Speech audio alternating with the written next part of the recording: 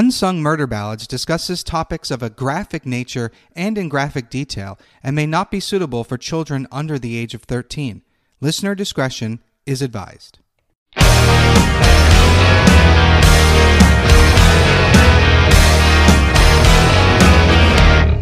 Hey everyone, welcome back to Unsung Murder Ballads. This is episode 47. I am Janus Dead. I'm Jameson Dead. All right, and it's just the two of us tonight. So we have ourselves a serial killer tonight. Oh, nice. I don't know if you'll know this one or not because it's kind of Oh, obscure. okay. All right. Interesting. Let's see what we got. All right, so I'm not going to tell you his name yet. We're going to start with the teaser. I always look forward to those. All right, so it's Ohio in 1982.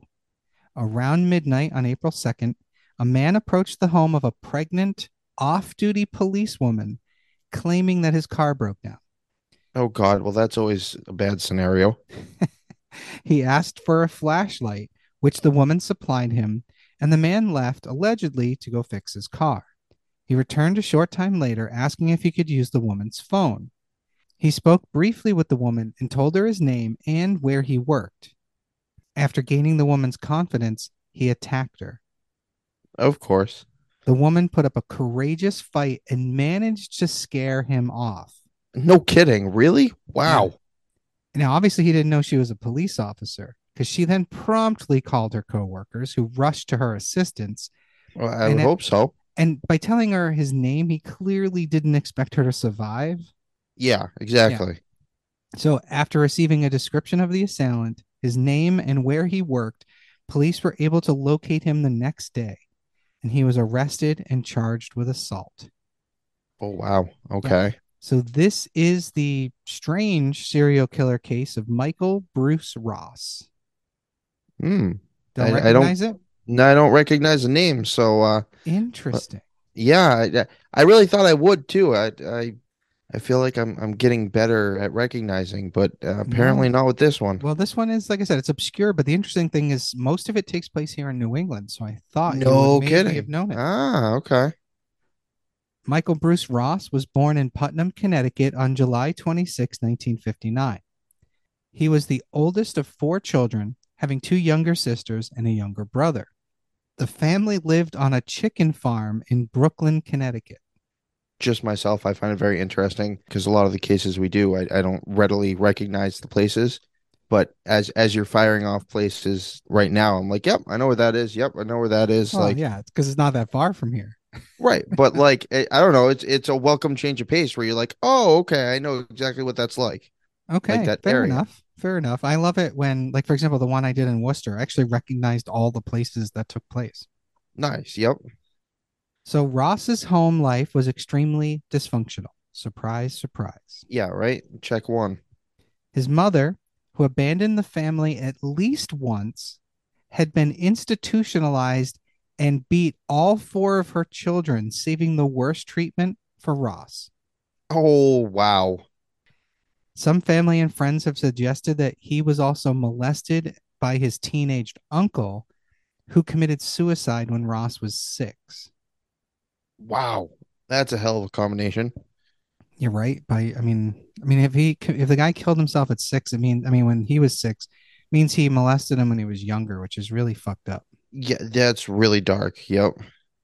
So Ross was a bright kid and performed well in school. He graduated from Killingly High School in Killingly, Connecticut in 1977, and then graduated from Cornell University in Ithaca, New York, where he studied economics in 1981. He became an insurance salesman. Now, he Okay. exhibited antisocial behavior from a young age, and Ross began stalking women in his sophomore year of college. Alrighty then. Eventually, his violent sexual urges took on a new dimension when he began raping many of the women he was stalking.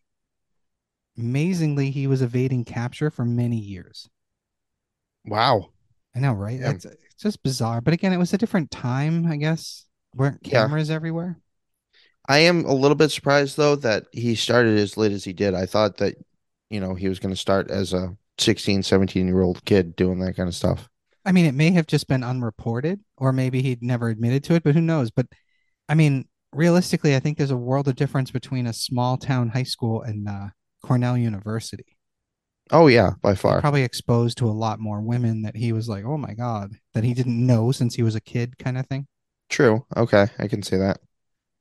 However, in September 1981, shortly after his graduation, he finally landed himself in jail for assaulting a teenage girl. At the time of the incident, Ross was working as a management trainee for Cargill Inc. in North Carolina. During a business trip to Illinois, he kidnapped a 16-year-old girl, dragged her into the woods, and gagged her before being interrupted by the police mid activity. Holy crud. Talk about just in the nick of time. Exactly. I mean, caught in the act, that rarely happens. Yeah, you never hear that. It's normally right after it happened or when it's way, way, way too late. Yeah, and all the evidence is gone. Yeah. Yeah, exactly. Ross was arrested for unlawfully restraining the girl and was fined $500 and put on probation. That's it. That's it. Wow, that's sick. It's fucked up. Unlawfully restraining the girl. Never mind the fact that, I mean, they must have stopped him before he actually raped her, I was gonna but say if that's the only charge, then it must have been in the very infancy of the act. it must have been because it doesn't make sense. But I mean, if that was your intent, you should be charged with the what you were intending to do. But Oh, of course. that goes back to attempted murder and that whole frustrating thing too. Yeah, most definitely. On May 12th, 1981, Ross murdered his first victim, a Cornell University student named Zun Nok Tu. All Now, right. according to her father, Zung was an idealist who worked hard. She sponsored orphan children through the mail, volunteered to help cancer patients, and joined Ithaca's Big Brother Big Sister program. Zung emigrated from Vietnam to America in 1969 when her father, an economist, took a job at the World Bank. Her family left a war ravaged country for Maryland, just outside D.C., in a city called Bethesda. She graduated from Walt Whitman High School with honors and went to Vassar College in 1977.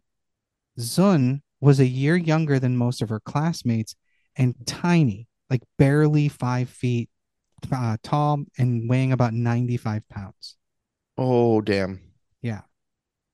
One of her friends said, quote, it angers me that he picked on someone so small and so polite.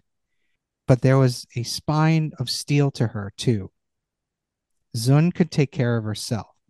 Now, unfortunately, obviously not. you Yeah, know. no, not enough, unfortunately. So at Vassar, Zung was quiet and studious, but far from reclusive. Another friend of hers named Maria, who did not want her last name disclosed, described Zun as very bright, sweet, and kind, with a wry sense of humor. Zun was an economics major, and her friend Maria said she spent her junior year at the London School of Economics, saying that she loved her time in London, went to the theater, and it was a real turning point in her life. One of her teachers, a Miss Balfour, recalled that Zun had a large extended family that was so proud of her for attending Vassar that they came in carloads at the end of the year to pick her up. So Oh, this woman had wow. a huge support network. I And guess so. Jeez. she was a great person and just doing great things. Yeah, she was one of those, model citizen types. And it sucks that she was chosen at random. Yeah, wrong place, wrong time. At the time of her death, Zun was 25 and a first year graduate student in agricultural economics at Cornell. She planned to return to Vietnam to use her degree to help spur development there. On the night of May 12th, 1981, Zun failed to return home, and the landlady at her rooming house called the police. A few days later, the Ithaca Journal printed a missing persons notice with a small photograph of Zun, who was last seen reading a newspaper in Warren Hall. Zun's body was found at the bottom of Fall Creek Gorge in Ithaca, New York, near a fraternity house where Ross lived. Oh, damn. Yeah, he's a kind of an idiot for putting it so close to him. Yeah, oh. She had had an evening class with him the night was last seen alive. So they literally shared a classroom together. So wouldn't he be like high on the let's check this guy out list? Who knows how many people are in that class? Because some of these colleges have huge classes. So I don't know, but you'd think so. But are you ready for this? Uh-oh. Campus and Ithaca police initially listed her death as a suicide, What? which angered her friends. Oh, I would anger anybody that would know her. You would think so, yeah. So her friend Maria said that she had called a mutual friend, and they both agreed that it was not possible. Her having said, quote, I don't think I've ever heard of her having a single bout of depression. She was not that kind of person. She enjoyed living too much, unquote. It's just fucking crazy. Suicide? Yeah, you can't. She showed absolutely no signs of anything. She was also listed, her brother Lan Man Tu, that he said that she was the one victim that most people didn't know a lot about. And he wanted to make sure that everyone knew who she was, how she lived her life, the kind of person that she was. And he said, the one thing I want people to know about her was that she wasn't just some tragic victim. Her life was good up until the night of her death, which is Yeah. crazy. No, I mean, I applaud him for bringing light to her, because unfortunately, a lot of the first time victims, they do get overshadowed. A lot of victims get overshadowed. I mean, I was actually surprised I could find as much information about her as I did, but it has to be because her brother wanted to talk about it. Because how many times in these cases am I like, yeah, all we know is what she was wearing when she disappeared, or Yeah, no, it's exactly. crazy. Yep. Yeah. Now Ross's second victim was a woman by the name of Tammy Williams, who was 17 years old. On January 5th, 1982, in Brooklyn, Connecticut, Tammy was walking home from her boyfriend's house when Ross abducted her near his family's farm and proceeded to rape her before strangling her. Wow, what a piece of shit. Now, Tammy's teenage friend Justine said that they were just normal teenage girls who hung out, played pool, listened to music, and had boyfriends. She said, I can still remember the way she laughed. She had a good heart, and I remember her giggle, she said. Her friend Tammy also said that no one could have anticipated the tragedy. She said, quote, we were never thinking these streets would be dangerous. Some sicko would be out there, unquote. Well, yeah, it's one of those you don't think it will ever happen to you until it happens to you. Right, and she disappeared from right around Dayville, Connecticut. And I don't know if you remember, if you're familiar with that town. It is small, and you feel really safe there. Oh yeah, most definitely. And I'm guessing it was felt even safer in the 80s. I would think so. The evening before she disappeared, her and her friend were at a place called Al's 2, where they were listening to music like Leonard Skinner and the Eagles.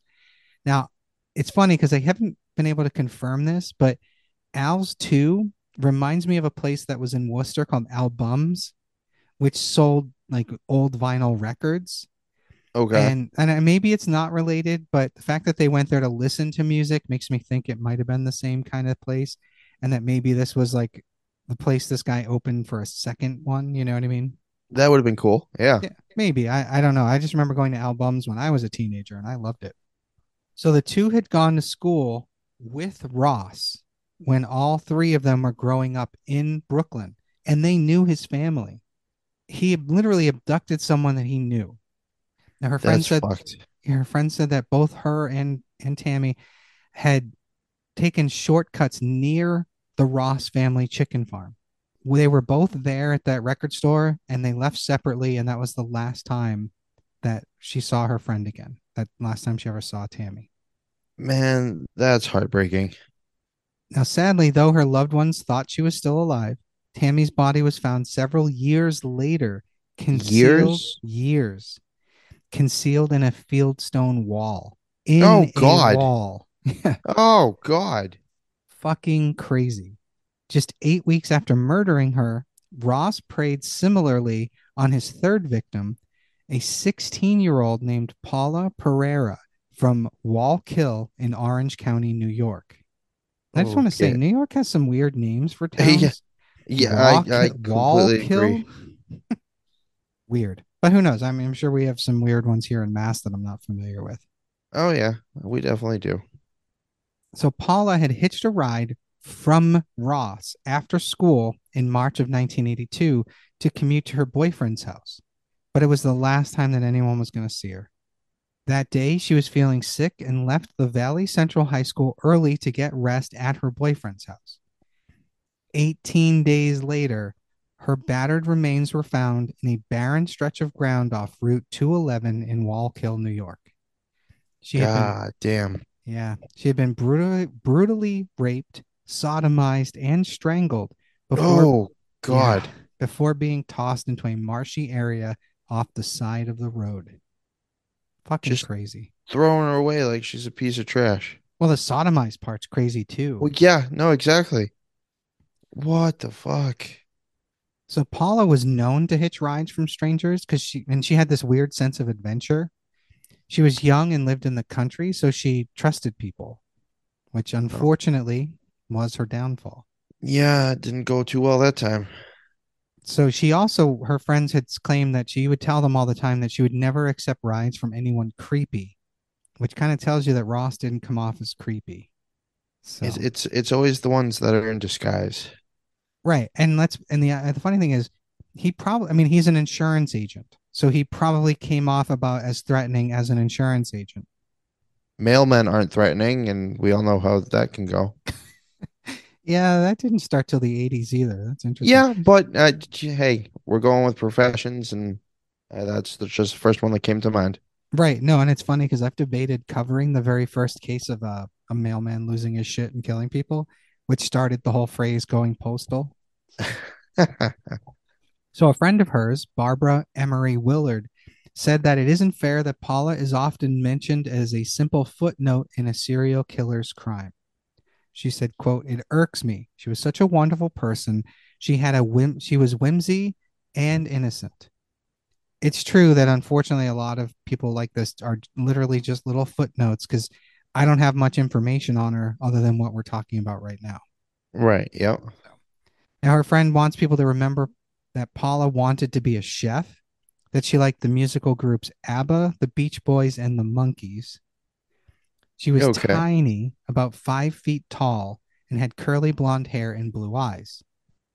Now, the interesting thing is that's two really small women that this I guy was has gone after. just about to ask, is there a pattern here? Is it part of the MO? Like what I'm is guessing he has a, yeah, victim type. Yeah. okay. All right. So it's around this time that Ross attempted to assault that pregnant policewoman. He was arrested soon after fleeing the scene, but he was bailed out of jail by his parents a little more than a month later and sent home to Connecticut for 16 days of psychiatric study. Okay. I mean, they probably thought this guy must be crazy if he's trying to rape a cop, you Yeah. know. Yeah, I can yeah. Except you wouldn't know that she was a cop unless she was wearing her uniform. Well, yeah. So the psychiatric reports show that Ross was indeed suffering from psychological problems, which he blamed on the 1981 divorce of his parents. Now, quick mental note, that was the same year he started killing. That seems like a really weak out, but who Agreed, knows? 100% agree. Surprisingly, even though he had a criminal record, including 2 sexual offenses, there was little action taken to ensure that he would remain under constant psychiatric evaluation or police surveillance. This Uh, allowed Ross the freedom to carry on with his murder rampage. of course, because let's not make it harder for him. Yeah, like, you seem okay. You only tried to rape 2 people, and we didn't know that you've killed people already.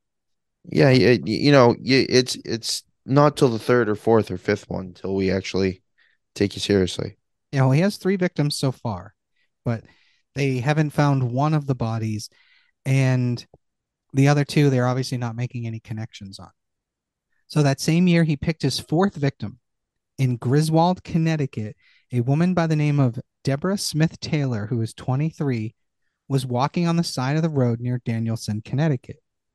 Now, again, that's not too far from these other towns we're talking about. So he's not straying too far from his home. On Yeah, June, he wants to stay where he's comfortable. right. And he's probably just grabbing at opportunity, let's be honest. Because just like the other ones, on June 15th, 1982, Deborah and her husband had run out of gas and had split up to look for sources of gas when Ross picked Deborah up in his car. He then raped her and choked her just like he did his previous victims. My God. Deborah's body was found 3 months later in Canterbury, Connecticut. So in August of 1982, Ross appeared in Ohio in an Ohio court for assaulting the pregnant policewoman.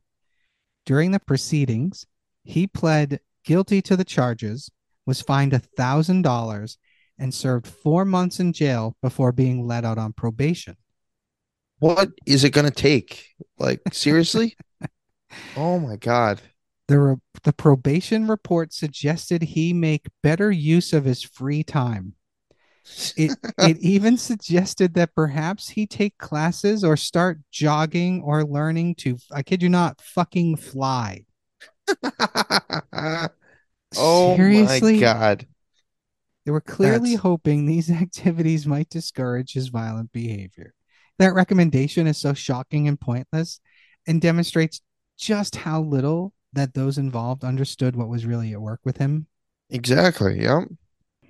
It doesn't sound like doing that would kind of deter a violent serial rapist. Here's my thought process. If you teach him ways to get away Jogging and physically, flying. flying, if you know how to Uh, fly, whether you're doing it legally or not, there's a good getaway. yeah, and you're reminding me of a case in Alaska with the guy who used to take women out in his airplane. Do you know that case? Maybe. I'm Yeah, not sure. might have to add it to the list. Oh boy. So Ross, once out on probation, went back to Connecticut and began working as a door-to-door insurance salesman. Oh, lovely. Yeah. Can you I just isn't it great when your work lets you scope out victims? Yeah, like let's make it easier for him. What the hell? So he was able to secure the job after lying about his criminal record during the application process. Of course. It's likely that he spotted his next victim while canvassing potential clients. There you go. Ross's fifth victim was Robin Dawn Stavinsky, 19, of Norwich, Connecticut.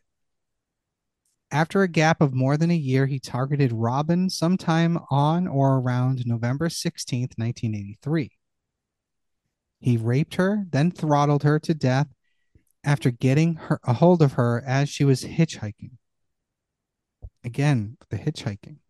Yeah, Her body was found a week later on November 23rd, 1983, by some joggers at the entrance of the Uncas on Thames Hospital in Norwich. He left her near a fucking hospital. that's just dark as hell. It's fucked up. Like maybe someone will find her and save her. Wouldn't it be crazy if she wasn't dead when he dumped her? Oh, that would have been insane.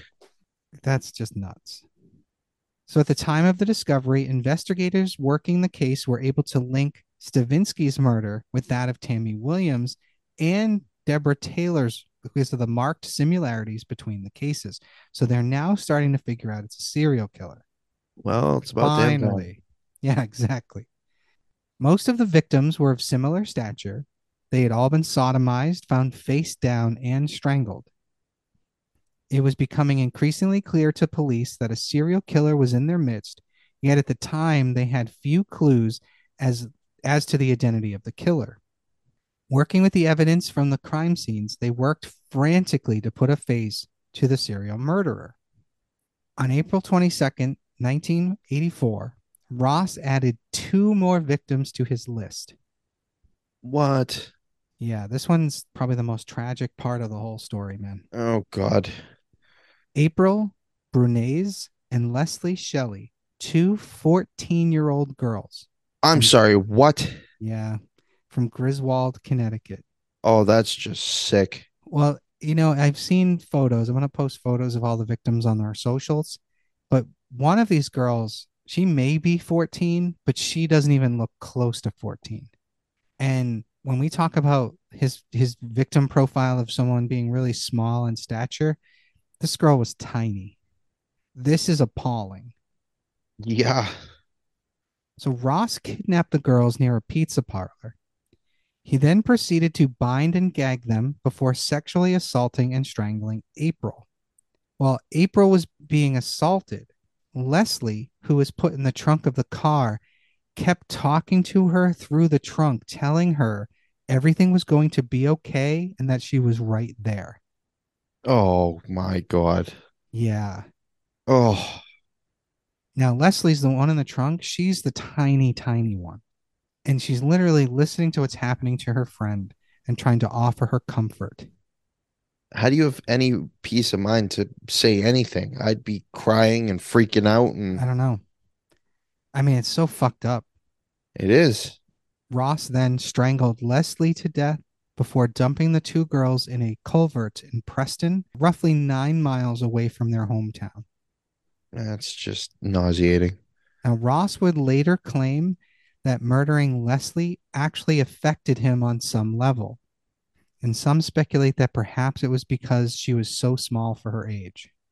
So So, a serial killer with morals? I don't know. I sometimes wonder about it. Maybe it was her talking to her friend through the trunk. She must have gotten to him somehow because he claimed later that it fucked with him. So Wow. I know it's weird. Ross also was alleged to have raped but not killed a 21-year-old woman named Vivian Dobson in 1983 and a woman named Candace Ferris in Indiana. Plainfield police would later reject the possibility that Ross had been Vivian Dobson's rapist, but they did not press charges, and Ross later made no confessions. So there's just this theory What? out there. Huh? Yeah, I know. It's weird. But it's a theory, and I wanted to include everything. Oh, yeah. No, I just like that's mind boggling. So at this point, Ross, like the news or someone, started calling this series of killings the roadside strangler. Okay, that's the Lovely. nickname he You're somehow got. giving him attention. Lovely. Yep, but it was at this point that his final victim, Wendy Baribeau, 17 of Lisbon, Connecticut, was picked up on the side of the highway on June 13th, 1984. Unfortunately, she met the same fate as all the previous 7 girls, and her body was found 2 days later under a pile of rocks. Oh God. Yeah, he gave her like an old school Native American style or Viking style Wow. freaking burial. It's crazy. That's wow. However, Wendy's tragic murder finally led the police to capture Ross when witnesses testified that they saw her enter a vehicle matching a description of his car. There were witnesses who said they noticed a thin white man with glasses driving a blue late model Toyota following her the day that she disappeared. It turned out to be the break the investigators were hoping for, obviously. After combing through vehicle records, authorities zeroed in on Ross and found out that he lived in Jewett City, which lies close to where all the bodies were found, or most of them. Detective Michael Malchik, who worked on the Tammy Williams case, was assigned to be the chief investigator on Wendy's murder. Malchik began his investigation by pursuing the car that witnesses claimed to have seen. Yeah, so Malchik printed out 3,600 locally owned blue Toyotas that match the description. Wow. Can you Holy imagine? crud. Yeah, just going through that many. No way. Now, coincidentally, the first person that he visited was Michael Ross.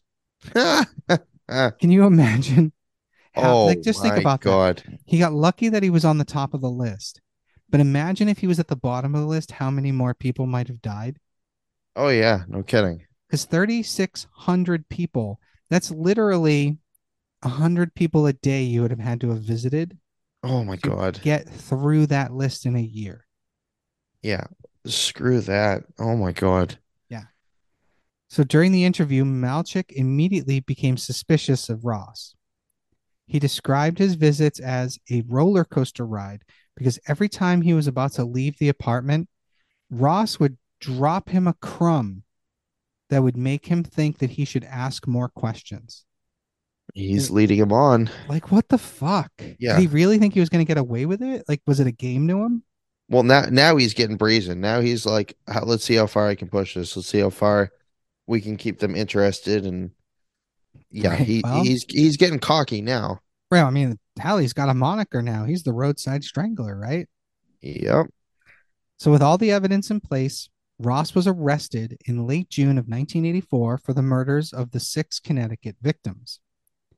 Eventually, Ross couldn't withhold his ghastly secrets any longer and confessed to some of his other crimes. Initially, he told Malchik only of Wendy's murder, but then would later, while in police custody, confess to killing April Bernays, Leslie Shelley, Tammy Williams, Deborah Taylor, and Robin Stravinsky. However, it wouldn't be many years before he would finally claim responsibility for Paula Pereira and Zun Nok 2. Wow. You know, it's crazy. Her meant that all that time, those women, the family of those women, just waiting and then finding out that this guy's been in prison all that time and no one knew. Yeah, it's got to tear you apart.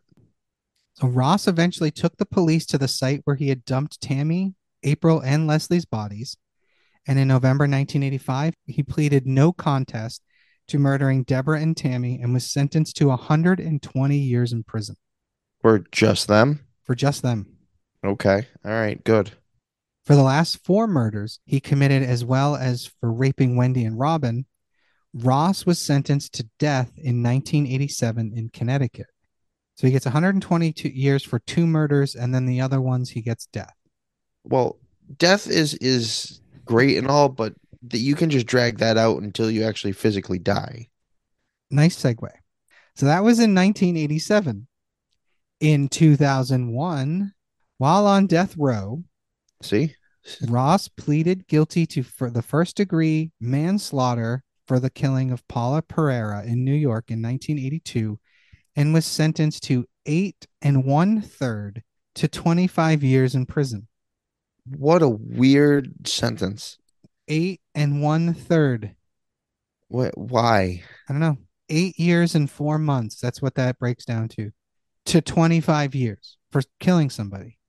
Oh my God. 8 1/3. It's just so fucking weird. Yeah, not okay.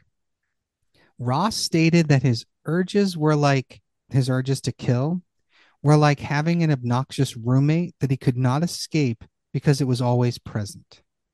Sure, buddy. What? Yeah, that's how Oh he my described God. it. He further stated that he would often get orgasmic pleasure from his fantasies and acting them out.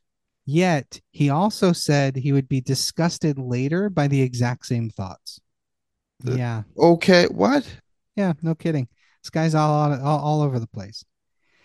After relieving himself from his fantasies, he said he, quote, felt such a sense of loathing and self hatred, unquote, that he often longed for death to liberate him from his mental torture. Okay, yep. During his incarceration, he met a woman, Oh God, which no. became his fiancee, Oh my God, no. a woman by the name of Susan Powers from Oklahoma. Okay, so what's wrong with her? Uh, Because clearly there's something is. well, we don't have a lot of information on her because she broke up with him in 2003, but still visited him up until his death. So I have no idea, man. Oh Some my people just God. like to be close to people like that. Sure.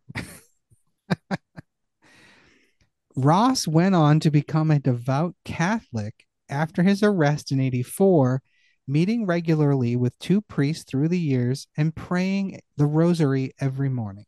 It's not gonna save you, pal.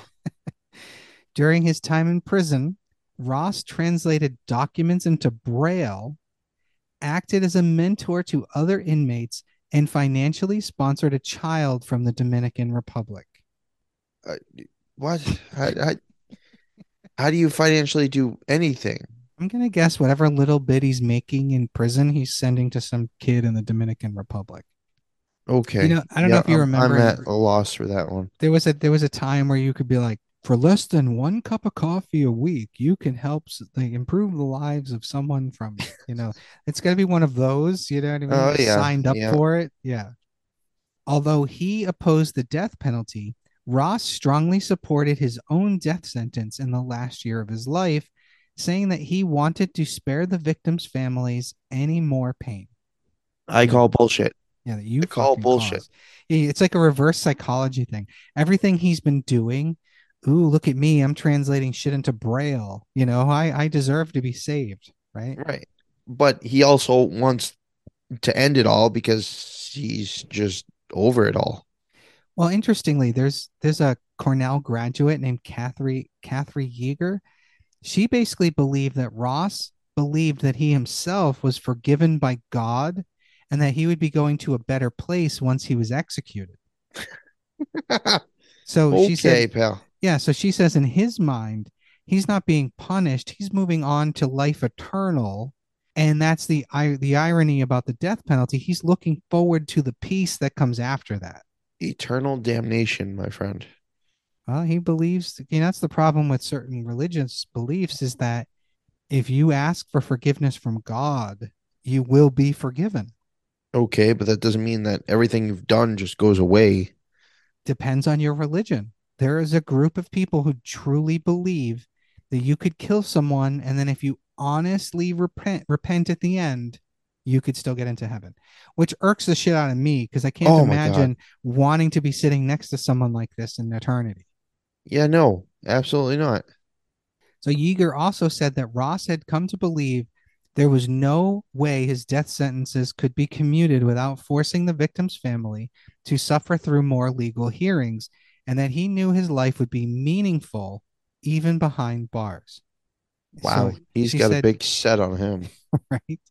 So Yeager said that he had a horrible life and that he wanted to do good.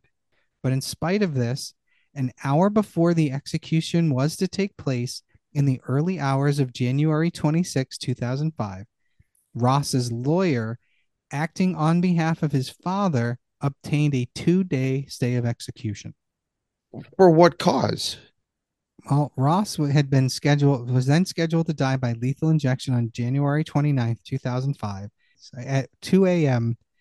However, earlier in the day, the execution was again postponed because of doubts that Ross was mentally competent, having fought against his death sentence for 17 years and suddenly waiving his rights. So basically, that's what we're talking about. But you don't have to be competent to be strapped to a chair and just have a needle stuck in you. No, but it is, you cannot execute someone who's not mentally competent in the United States. So his father's, Really? yeah, you didn't know that? Not a clue. No, that's absurd. Yeah, like if you're not like if you don't understand what you've done or what's about to happen to you, then they can't execute you. Yeah, but So well, the argument that they're making is that because he fought against being executed, then all of a sudden changed his mind that he is no longer competent and therefore cannot be killed. That's why these stays of executions are happening. oh my God. Okay. To me, that's just wrong. It's fucked up. It's a weird way to do it, and man, are they grasping for straws. Yes, highly.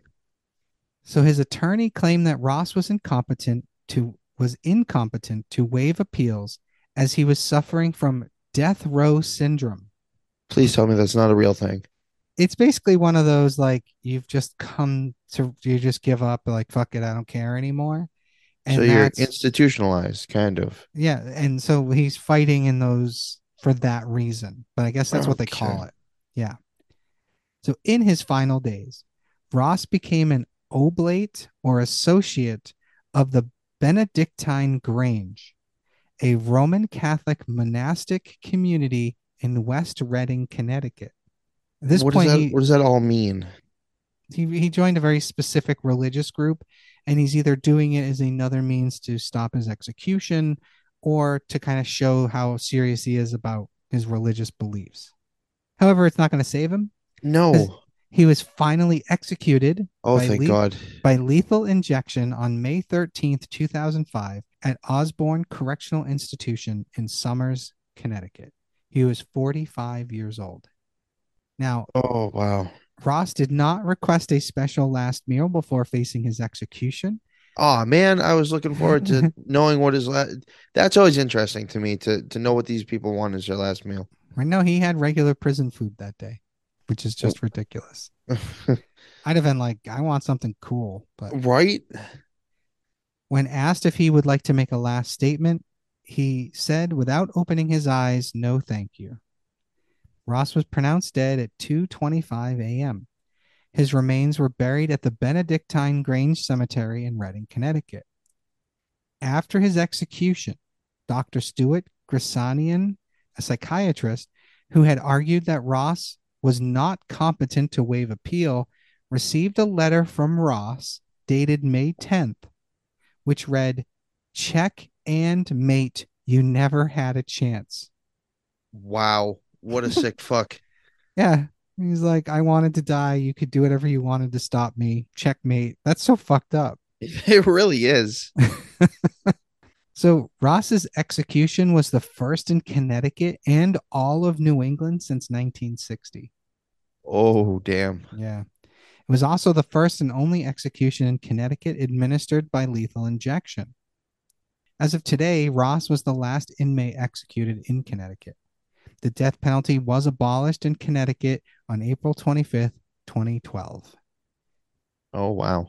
Now, Vivian Dobson, whom Ross was alleged to have raped, became a vocal opponent of the death penalty in an effort to save his life. What? Yeah. Huh? Can you imagine trying to save the life of your rapist? No. Telling you, man, religious people scare the shit out of me. Oh my God. That's what? Yeah, I'm not kidding, man. Fucking nuts. Oh no. And that is the case of Michael Bruce Ross. Holy damn. It's weird that, so, this happened. I mean, it was 30, 40 years ago. So I guess it's hard to remember crimes from that long ago, but I'm just surprised it's not more famous up here. Yeah, no kidding. But yeah, that was a crazy one. Like I said, I'm gonna post pictures of his victims, but that one Leslie Shelley, really just the tiniest little thing. And the scumbag who would, I mean, granted, he's a scumbag for killing anybody, True. but like, just, I guess, again, I think that's why it affects him as much, because she's just the tiniest, cutest little thing. And it just doesn't make sense that you would kill someone like that. But we've talked about worse cases. So, Oh yeah. Yep.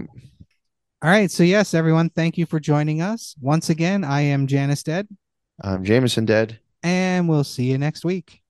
Bye.